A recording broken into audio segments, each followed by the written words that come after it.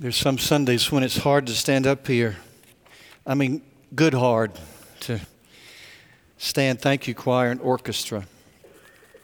In your worship guide, you'll find our texts for today. So if you look at the end of the order of worship, there's a place that says sermon notes, and those are the texts that we're going to read. While you're finding that, I do hope you'll be with us tonight at the First Missionary Baptist Church over on Blue Spring Road. They are our sister church. Twice a year we get together, and it's always a wonderful experience. And we'll meet there. The pre-music begins what time, Billy? 6:15, and then the worship service at 6:30. Get there before 6:15. Enjoy the music. Get a good seat. It's a great experience, and I hope all of you will be there tonight at First Missionary Baptist on Blue Spring Road. We are a congregation, I said last week, we are a congregation of generations.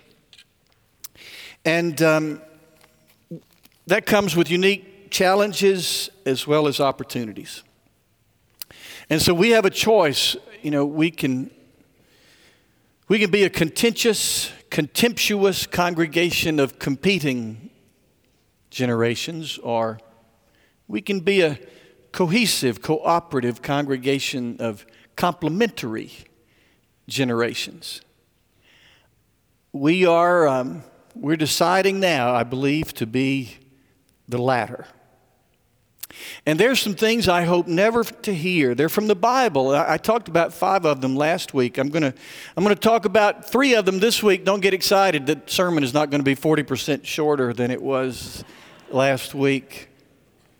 These are things that are found in the Bible that I hope never to hear. Look down at your outline, and we're going to walk through these 3. Number 1, I hope I never hear, we are too old. Genesis 18, verse 13, then the Lord said to Abraham, why did Sarah laugh? Why did she say, I am too old to have a baby? Here's the story behind that. God had promised to Abraham and Sarah that from their offspring, from their descendants would come a great nation, which eventually became what we call the nation of Israel. But they had grown old since the days of that promise, beyond their childbearing years. When 3 men walked by, 3 strangers walked by, Abraham entertained them in his tent, and 2 of them turned out to be angels in human form. One of them said, when we come by here next year, Sarah will have had a baby. Well, Sarah was eavesdropping and overheard them, and through the tent she laughed so quickly and so loudly she couldn't stifle it, she couldn't stop herself, and so they overheard her. And then she said out loud, and they heard her say, I'm too old to have a baby. But then a few weeks after that, Sarah started craving bagels and matzah. She had never craved bagels and matzah before. And then one day, Abraham said, Sarah, honey, are you gaining weight? Abraham slept with the camels that night, and then Sarah started waking up rather nauseous and didn't know why. And then one day she didn't tell Abraham, but she stopped by Walgreens on the way home and got one of those early pregnancy tests. And sure enough, there was a big blue plus sign on that. And the story is that, of course, Isaac was born, and from Isaac did come this great nation that God had promised. But our point for this morning's story is that Sarah said, we are too old. Let me tell you another story. This comes from the book of Joshua. Caleb was 40 years old, the Bible says, at the time of the Exodus. When God brought the people of Israel out of Egypt, Caleb was 40 years old. When they got near the promised land, you might remember the story that Moses sent 12 spies out on a reconnaissance mission to see not can we take the land, but how will we take the land. And they came back, and 10 of them said, we've made a big mistake. We cannot take the land. There are giants out there. There were 2, Joshua and Caleb, who said, oh, we can take the land. God said we could and we must. But they were outvoted. And so the people of Israel wandered for 4 decades out in the wilderness until Caleb now is 80 years old. They marched over into the promised land across the river Jordan, and then they began to settle the land. They began to divvy it up. Which tribe would go where? Which person would go where? And in Joshua 10, verse 14, Caleb speaks. He says, Joshua 14, verse 10, he says, so here I am today, 85 years old. Now give me the hill country. They were divvying up the land. Now, I've seen the hill country. Some of you have too. It is rugged. It is rough. The Jordan River, the Jordan Valley is a fertile valley with palm trees and grass, and the beautiful Jordan River, even more fertile then than today. When they were divvying that up, Caleb said, let the young folks have the fertile valley. Give me the hill country. When I study to preach and teach, I learn a lot that's applicable to me. And this week I've learned something that has been real meaningful to me, and that is there are 2 kinds of old. There's Sarah old, and there's Caleb old. I want to be Caleb old. Sarah old says, leave it to the young folks. We are too old. Caleb old says, give me the hill country.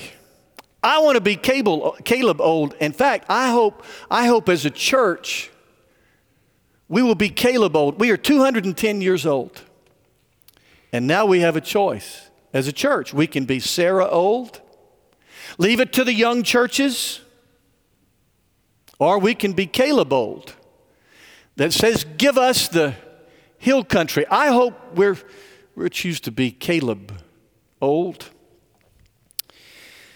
The Huntsville Times, back in November, on November the 19th, I believe it was a Sunday, the 24th, Sunday, November the 24th.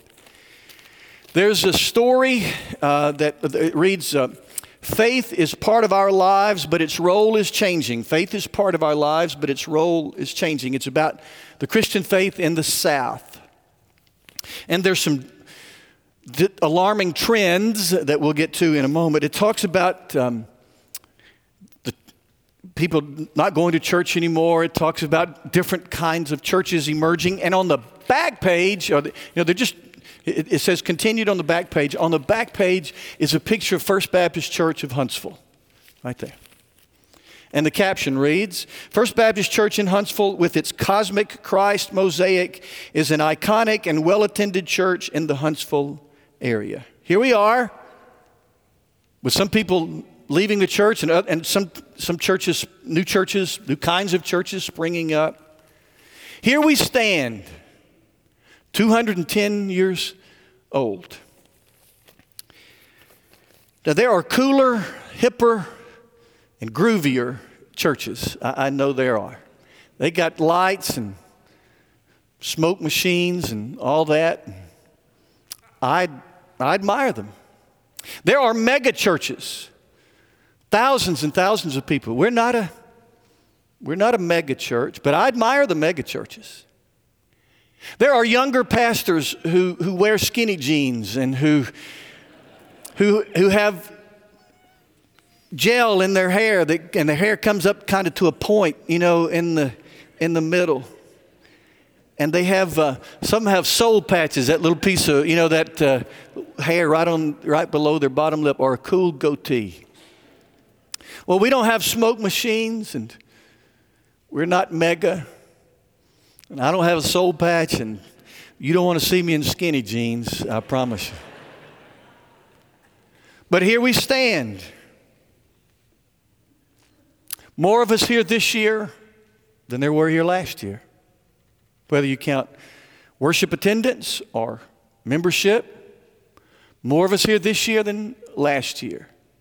Beginning new forms of church for people highly unlikely ever to come to a church like this. We call them fresh expressions of church. Giving $500,000 every year to missions causes beyond us.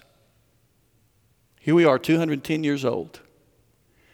Confounding the killjoys defying the defeatists, surprising the skeptics. Here we are, still going. Because we have not yet said we're too old. There are two kinds of old, Sarah old and Caleb old. Let's be Caleb old. Number 2 on your outline. Things I hope never to hear. We cannot. Nehemiah 4. When Sanballat heard that we were rebuilding the wall, he became angry and was greatly incensed. He ridiculed the Jews, and in the presence of his associates and the army of Samaria, he said, "What are these feeble Jews doing? Will they restore their wall? Will they offer sacrifices? Will they finish in a day? Can they bring the stones back to life from those heaps of rubble, burned as they are?" Tobiah the Ammonite, who was at his side, said, "What are they building? Even a fox climbing up on it would break down their wall of stones." Meanwhile, the people in Judah said, "The strength of the laborers is giving out, and there is so much rubble that we cannot rebuild the wall."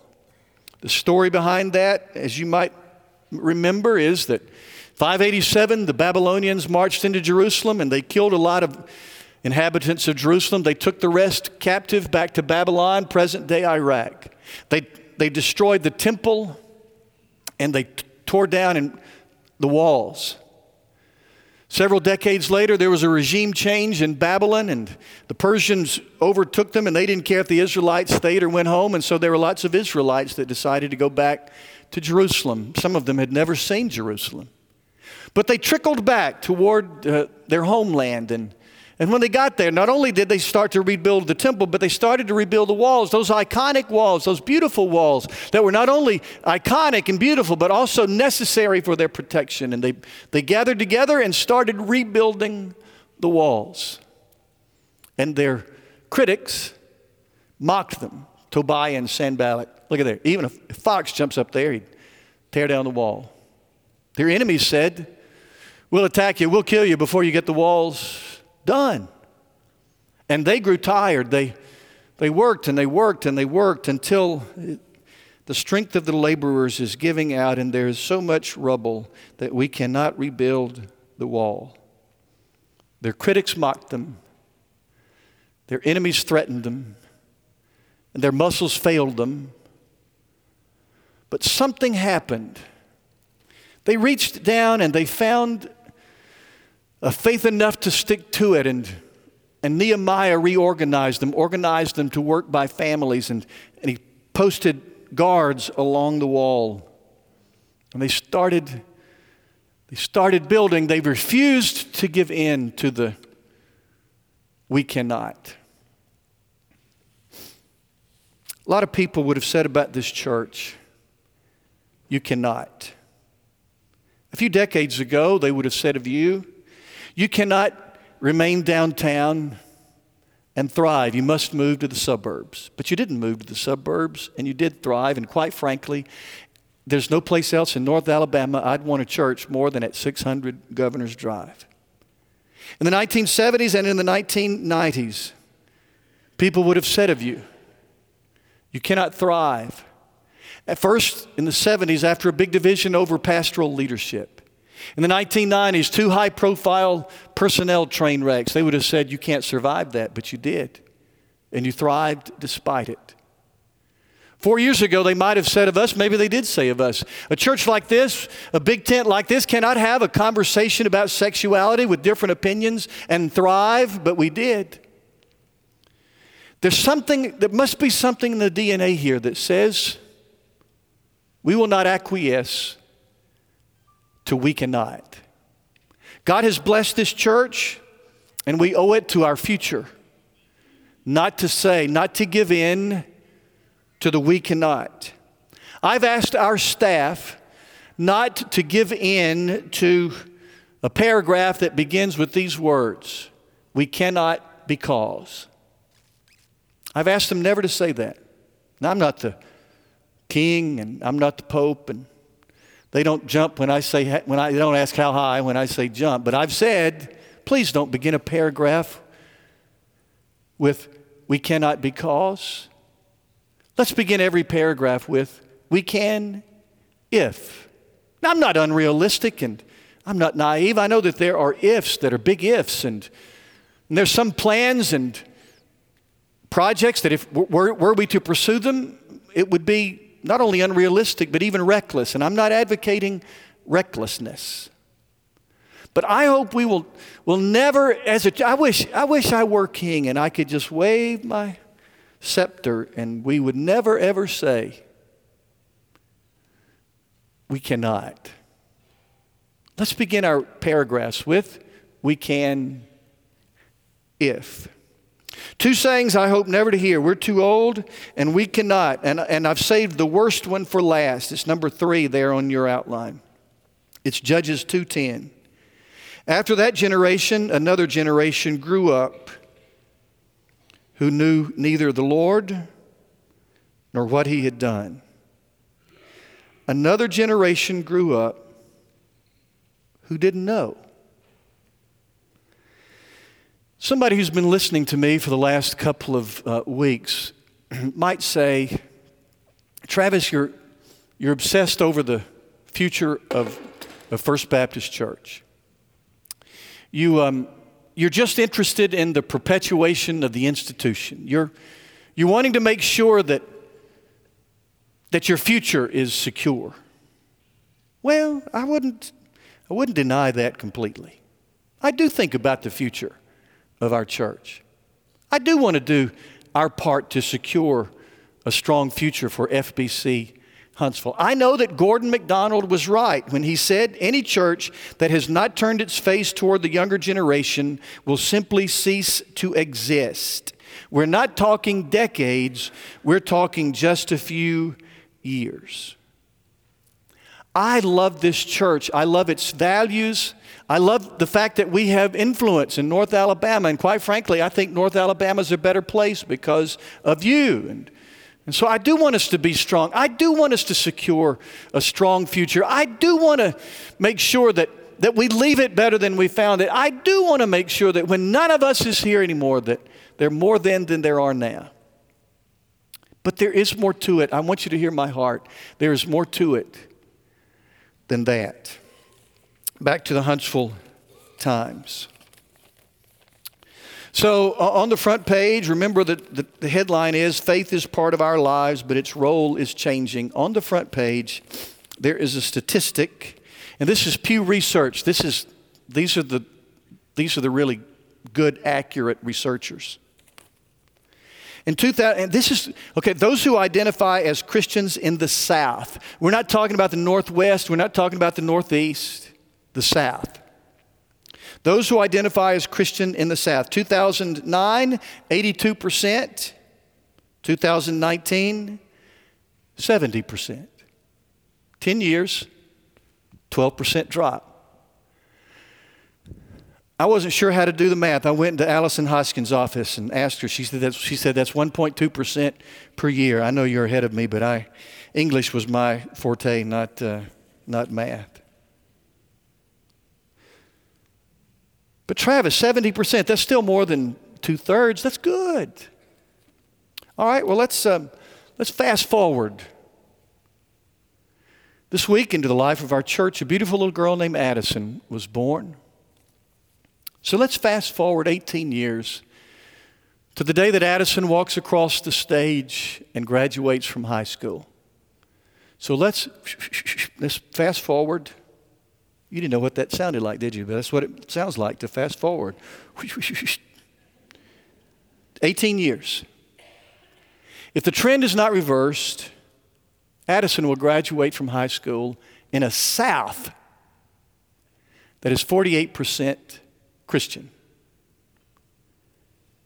Now that's alarming to me. This is not just about securing a good future for the First Baptist Church of Huntsville.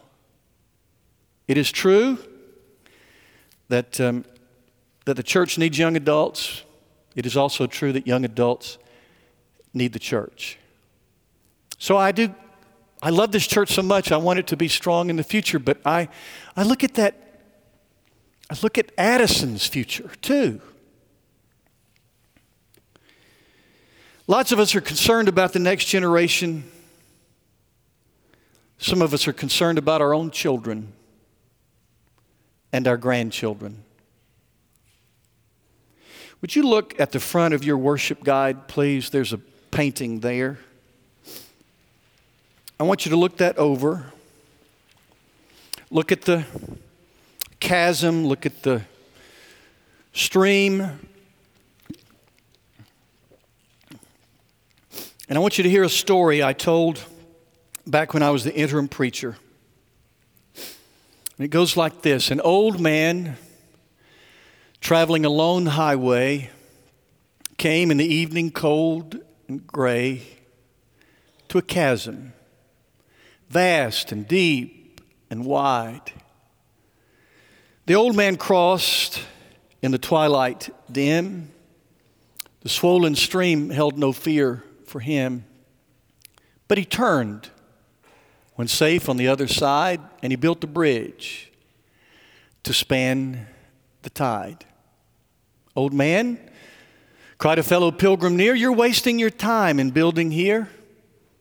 Your journey will end at the close of day. You never again will pass this way. You've crossed the chasm deep and wide. Why build you this bridge at evening tide? The builder lifted his old gray head. Good friend, in the path I have come, he said, there follows after me today a youth whose feet must pass this way. This stream, which has seemed as naught to me, to that fair-haired youth may pitfall be. He too must cross in the twilight dim. Good friend, I'm building this bridge for him. Now let's unpack that a little bit. So here's a man in the twilight, in the evening, cold and gray. So we know that this is symbol, it's metaphor, it's poetry to symbolize this is a man at the end of his life. And he crosses this raging stream, and he gets to the other side, symbolic of the fact that anybody who reaches the end of life has navigated some hardships, has crossed some really tough places. And so this man, when he gets on the other side of the stream in the twilight of his life, turns around and he builds a bridge across that dangerous and frightening chasm. Now, he could have said, if I crossed it, then they ought to have to cross it too. But instead, he makes it a little bit easier for the next generation. That poem was written by a member of the builder generation, which is the generation before mine. So someone wrote about me and my generation. We are the fair-haired youth that he talked about in that poem. So somebody, a generation beyond me, wrote, hey, let's turn around and let's do something for those who follow in our footsteps. Let's apply that now to faith. There is a chasm between hopelessness and hope, between darkness and light, between lost and found, between no faith and the Christian faith. And somebody asked me after the 8:15 service, so where are all these people going if the percentage is plummeting? The fastest growing religion in America is the nuns, N-O-N-E, the nuns. And so there's this great chasm, and it seems to be getting bigger between culture and faith, this chasm that seems to be growing ever larger. Most of us in this room have crossed that chasm. And we could say, at least it's okay with me. Remember Hezekiah last week?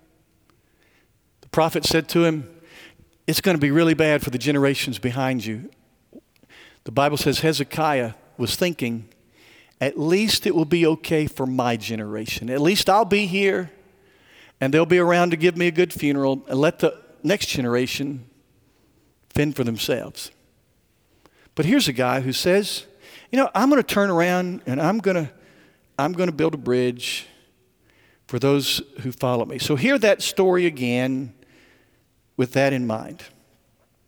An old man traveling a lone highway came in the evening, cold and gray, to a chasm, vast and deep and wide. The old man crossed in the twilight dim.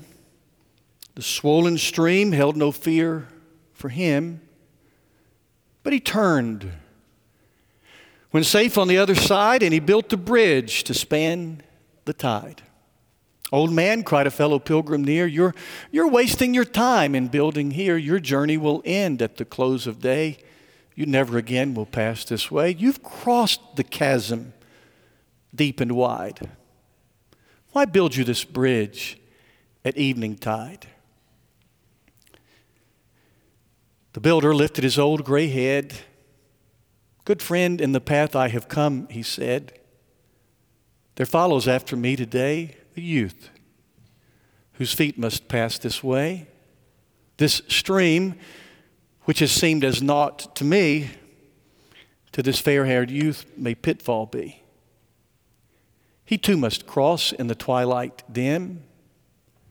Good friend, I'm building this bridge for him.